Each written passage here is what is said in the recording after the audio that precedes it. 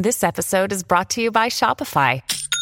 Forget the frustration of picking commerce platforms when you switch your business to Shopify, the global commerce platform that supercharges your selling wherever you sell. With Shopify, you'll harness the same intuitive features, trusted apps, and powerful analytics used by the world's leading brands. Sign up today for your $1 per month trial period at shopify.com/tech, all lowercase. That's shopify.com/tech.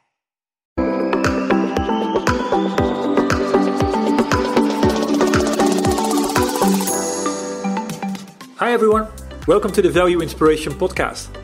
My name is Ton Dobbe and I'm the founder of Value Inspiration. The purpose of my company is to help business software companies rethink what can be to become remarkable again. The goal that I have with this podcast is to inspire new forms of value creation by sharing compelling ideas and stories about the potential that we can unlock when technology and people blend in the right way. So my strong belief is that we can think big, and therefore we should. And doing so will help to create a better world for all of us. And this podcast is all about that. The guest on my podcast this week is Sachin Duggal, CEO of Engineer.ai. One of the things that I'm driven by every day is the ability for technology to transform people's lives. We're in a world today where a lot of folks feel somewhat disenfranchised by the technology promise, and it was something that was meant to help them grow, help them make more money, help them have more time at home. And instead it's done in many cases the opposite.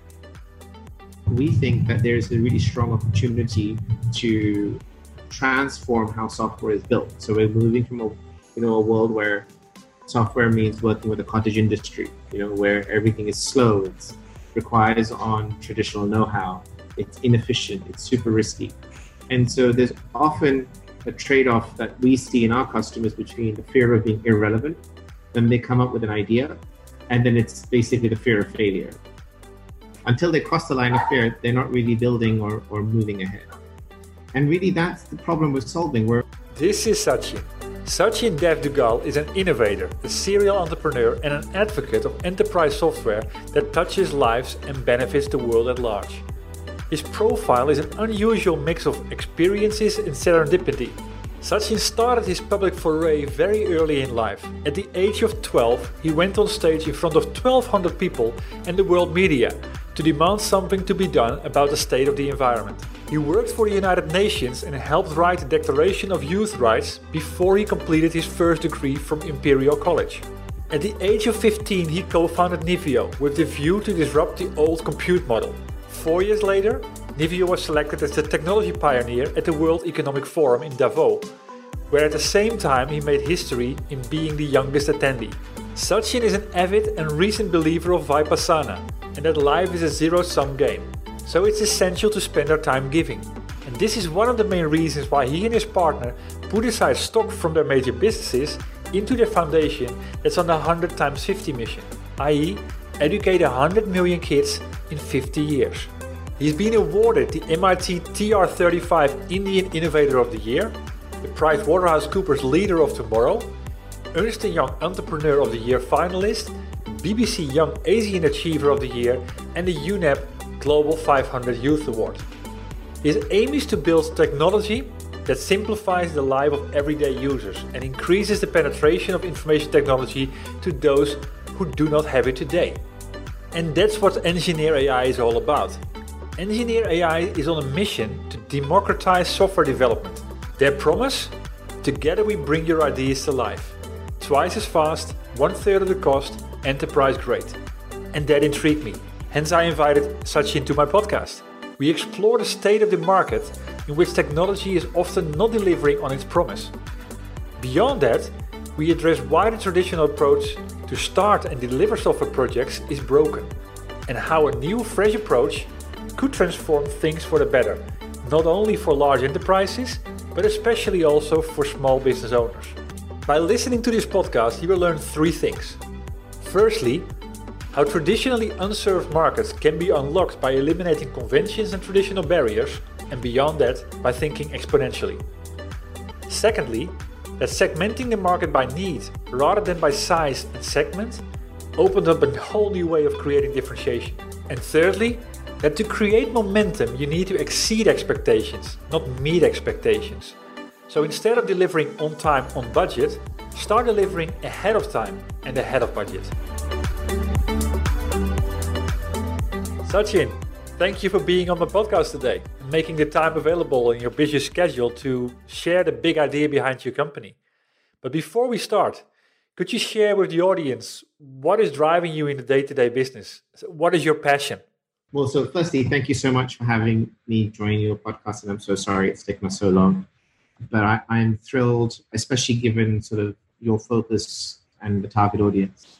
I think one of the things that I'm driven by every day is the ability for technology to transform people's lives. We're in a world today where a lot of folks feel somewhat disenfranchised by the technology promise, and was something that was meant to help them grow, help them make more money, help them have more time at home. And instead, it's done in many cases the opposite. And we think there's a sort of a unique opportunity in time to make both an impact to them whilst building a scalable sort of business run. And so a lot of what excites me is just seeing the customers sort of every day, every week, who suddenly have an idea and now realize that they can build it without having to rely on traditional know-how. Cool. I really like that, the deeper thinking behind this, and I completely agree with you. I mean, I've been in the software industry for more than 25 years, and I agree with you that the tech promise has always been bigger than it's actually been delivering. That should change. So what is the big idea behind your company? You founded Engineer AI. What is the big idea behind it? So the big idea is, we took a thesis view that over the next decade, if not shorter or if not a little bit longer, most companies would become software companies, whether they like it or not, or whether they realize it or not. And broadly speaking, the world falls in the four categories: tech companies, software first, where software is a competitive advantage; software powered, where software is an operational advantage, or more specifically, a detractor if it's not there; and then digitally to be relevant. The hundreds of millions of new businesses being started, the small businesses that exist, that are trying to figure out how to stay relevant in ever so pure digital economy. But building software is hard. It's the hardest thing you're going to do in your life, potentially even more than your university degree. And we think that there's a really strong opportunity to transform how software is built. So we're moving from a world where software means working with a cottage industry, where everything is slow, it requires on traditional know-how, it's inefficient, it's super risky. And so there's often a trade-off that we see in our customers between the fear of being irrelevant, then they come up with an idea, and then it's basically the fear of failure. And it's like the sine wave that they keep oscillating between those two. And until they cross the line of fear, so if you imagine an XY curve, a line of fear and a sine wave underneath it, until they cross the line of fear, they're not really building or moving ahead. And really, that's the problem we're solving. We're allowing anybody with an idea to now be able to build it, whether they're at the edge at a big company, so digital transformation, innovation at the edge, or whether they're a small business owner, or they're an entrepreneur with an idea. And all of them want to be able to sort of grow in their own unique capacity and feel limited by just how software is built today. And so we've created an on-demand bespoke software platform that goes right the way from the idea in your head, to something that's running in the real world and will support you right the way through your build, run, and scale journey. Wow. So how does that work? I mean, on-demand software platform. So, I'm coming from a business software company. We have a fantastic idea. We connect with you. Then what happens? So on Builder, what we're doing is we're converting the cottage industry into an industrial process. And so the first thing is everything from defining what you want. So, idea to spec, right the way through to allocation of team, right the way through to delivery. It's a full industrial process. And what happens in an industrial process? Number one, you have a ton of automation, right, for workflow. Number two, you have atomized how software is built so that you've got reusable building blocks. In a car, it could be a steering wheel or a chassis. In our case, it could be Facebook login or a payment gateway. And so that ability for us to rationalize reusable code and design into what we call reusable features that are made up of reusable building blocks means that we're able to save our customers both time, money, and certainty, and create certainty around sort of quality and delivery. And then we connect those building blocks on this virtual assembly line to developers from around the world that work in 12 time zones. There's about 75,000 of them.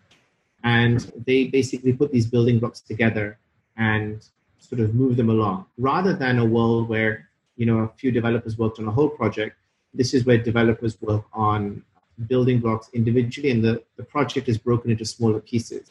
And they don't need to know about the bigger project itself. And these developers are not freelancers, or these designers, they work for other dev shops. So we're aggregating human capacity from around the world.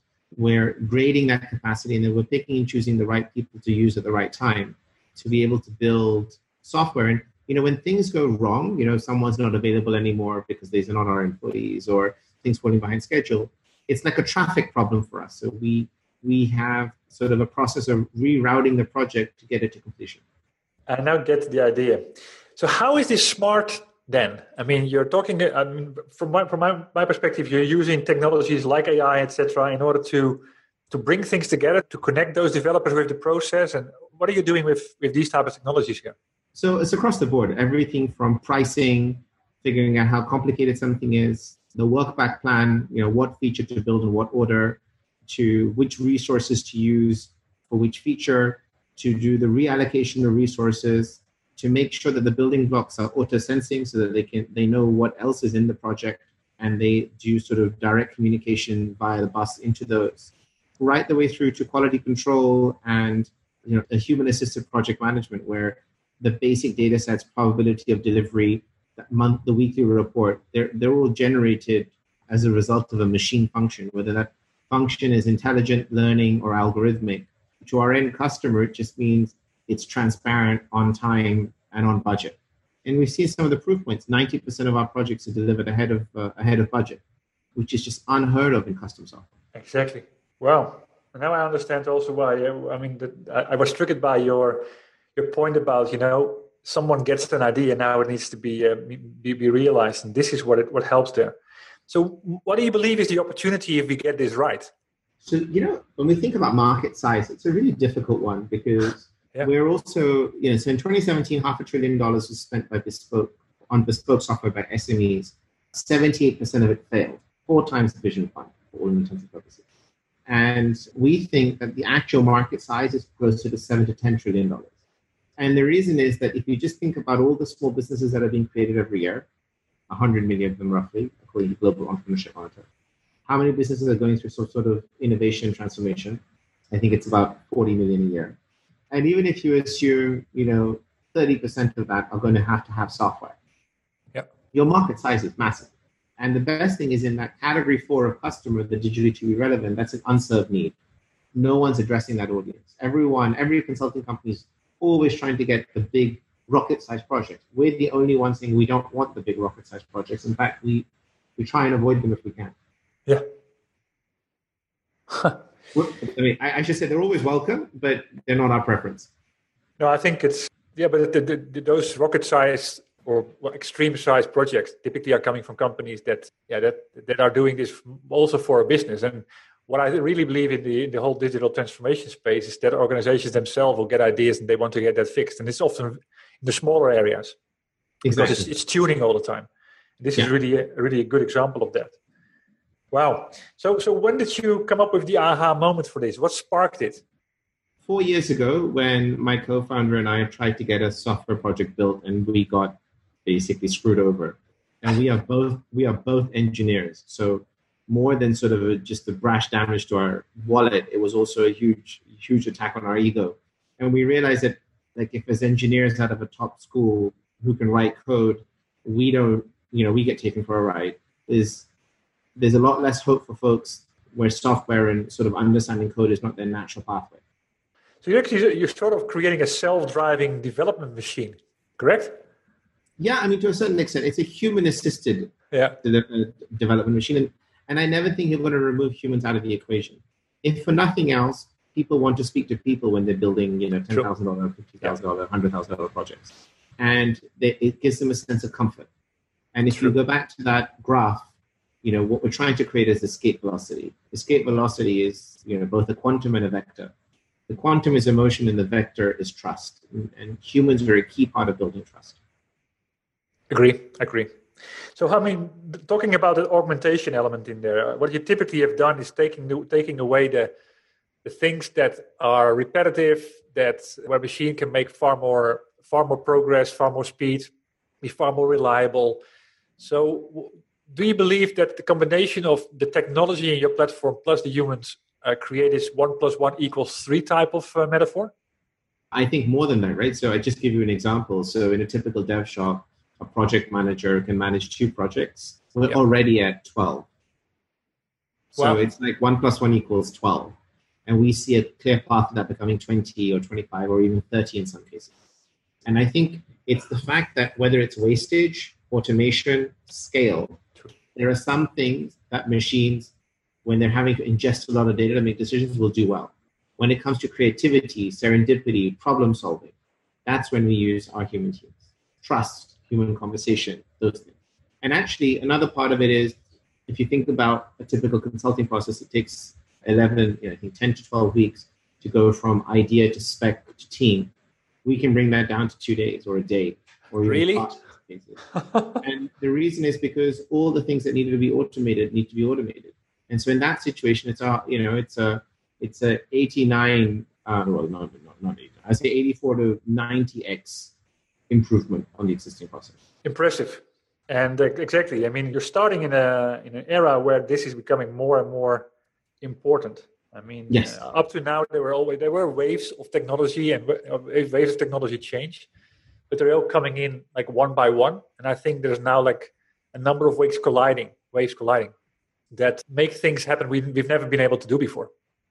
And that's where competitive advantage starts to play. And that's where what you already highlighted, the argument of staying relevant. That's incredibly important here. Yeah, and more than we even realized, to be honest. Yeah, that's true.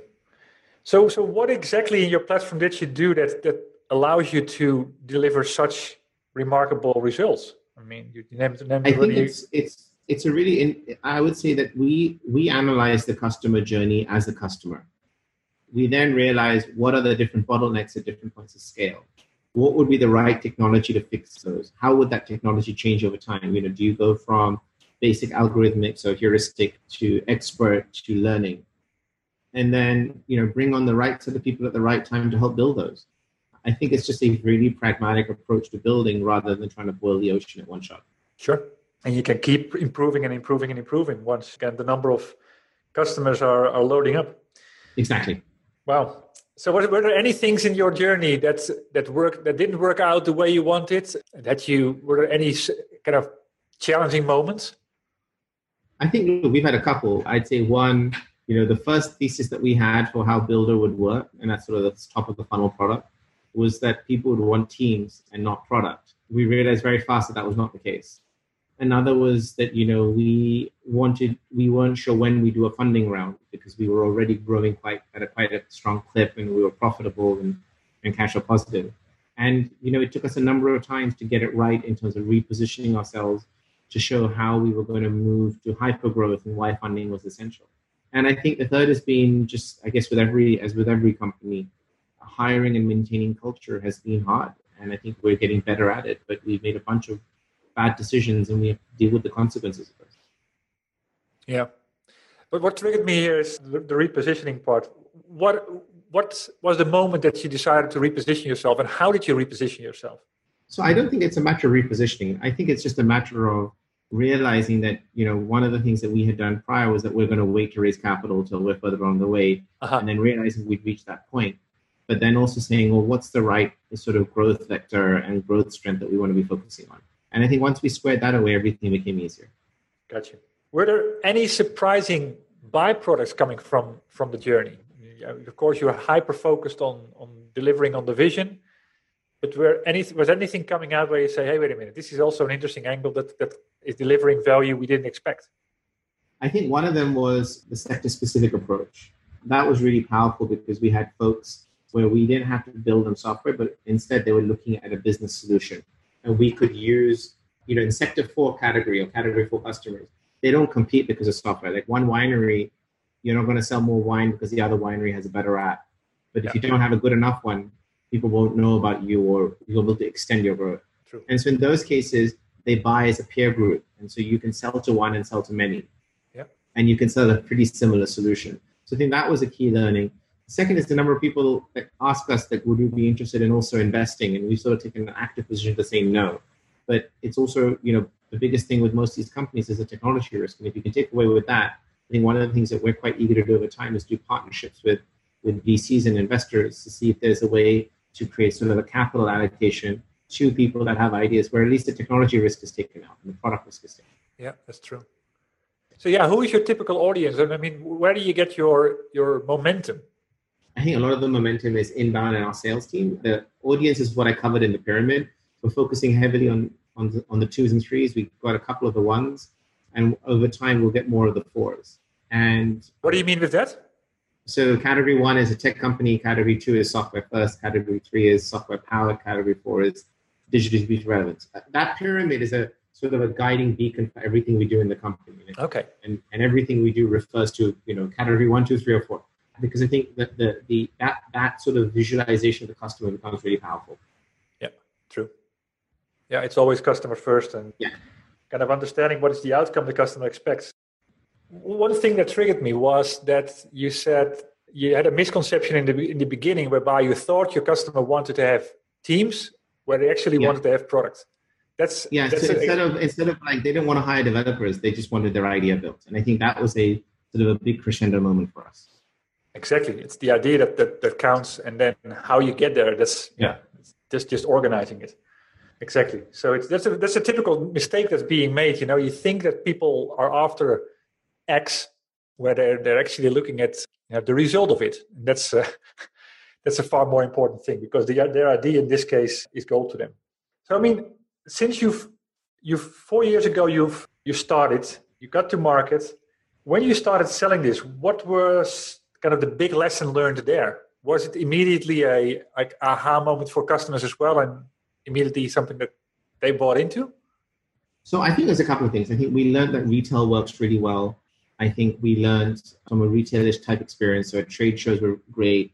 I think over time we realized that really what we're trying to deliver in the beginning to get someone excited is emotional energy and trust. So escape velocity. And so repositioning everything to how do we create escape velocity for someone has become sort of a key part of our product process.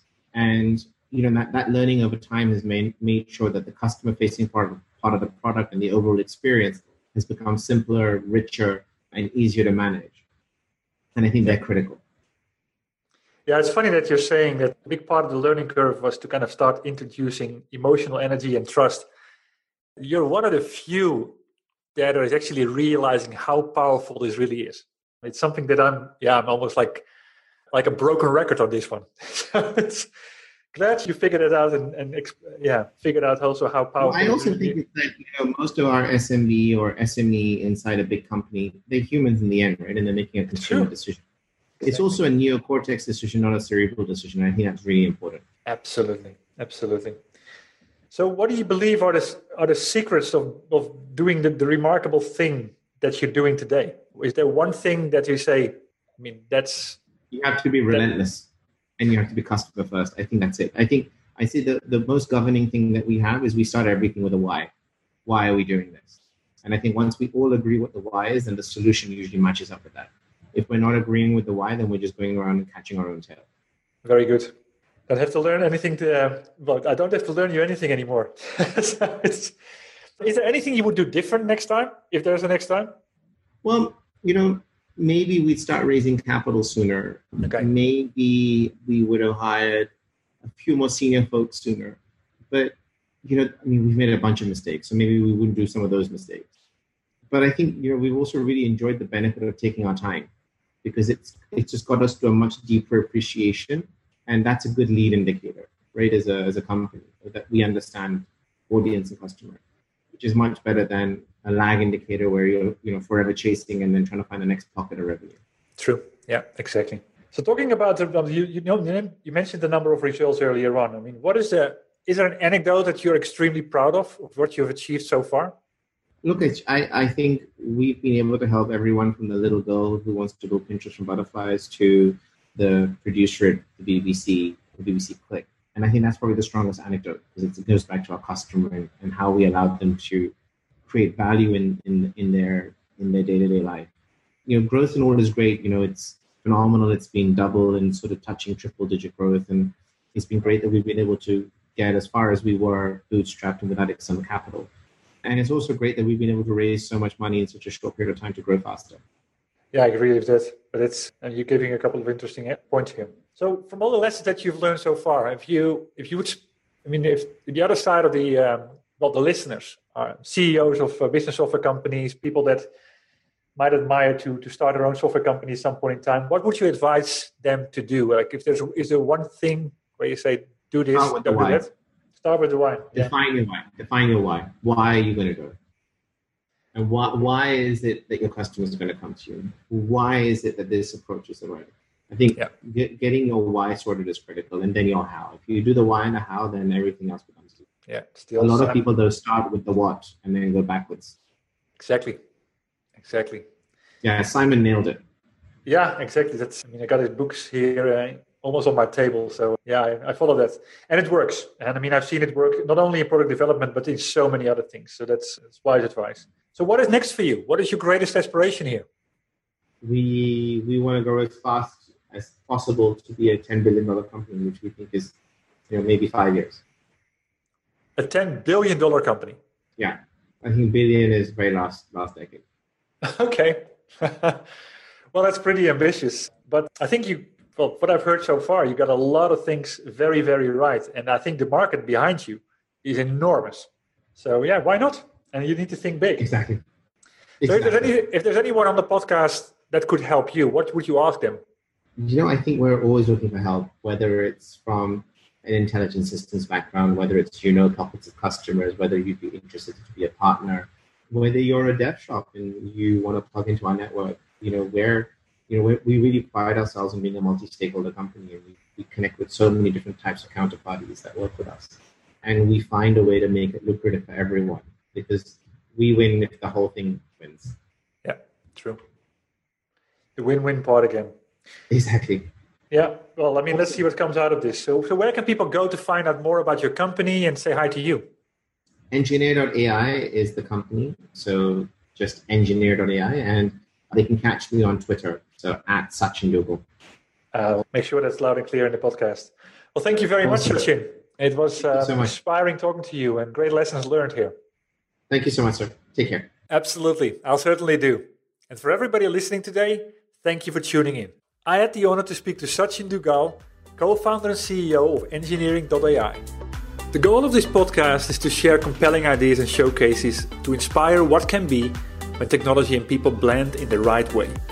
It's my strong belief that too much focus is put on automating people out of a process, in other words, cutting costs, rather than scenarios where the unique strength of people are augmented with technology to change the established rules and to deliver a value that was unimaginable before. So, with this podcast, I want to make a contribution to change this, to create a broader awareness of what can be, to accelerate the adoption by bringing together you, a tribe of like-minded people and organizations, and lastly, to accelerate the initiatives and solutions that could be created because one idea inspires the other. So if you know about stories that are worth sharing, please send me a message. Building the momentum all starts with revealing the ideas, and that starts with you. If you want to have more information, read my blogs, or obtain information on working with me, just visit me on my website, valueinspiration.com. Thank you for tuning in, and you could do me a big favor by rating the podcast or provide me with your feedback. I'll see you shortly in a new episode.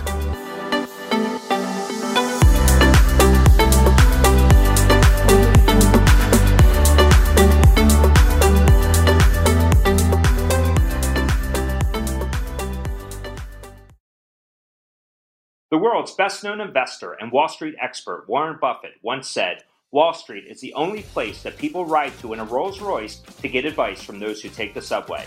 Mr. Buffett's quote is remarkably accurate, but how many people would rather receive advice from him than someone simply guessing? Welcome to Buy, Hold, Sell, your single source for Wall Street knowledge and profitable guidance. Please join me, Todd Schoenberger, and fellow trader Tobin Smith, as well as host Veronica Dudo, for a podcast known to move the needle for investors.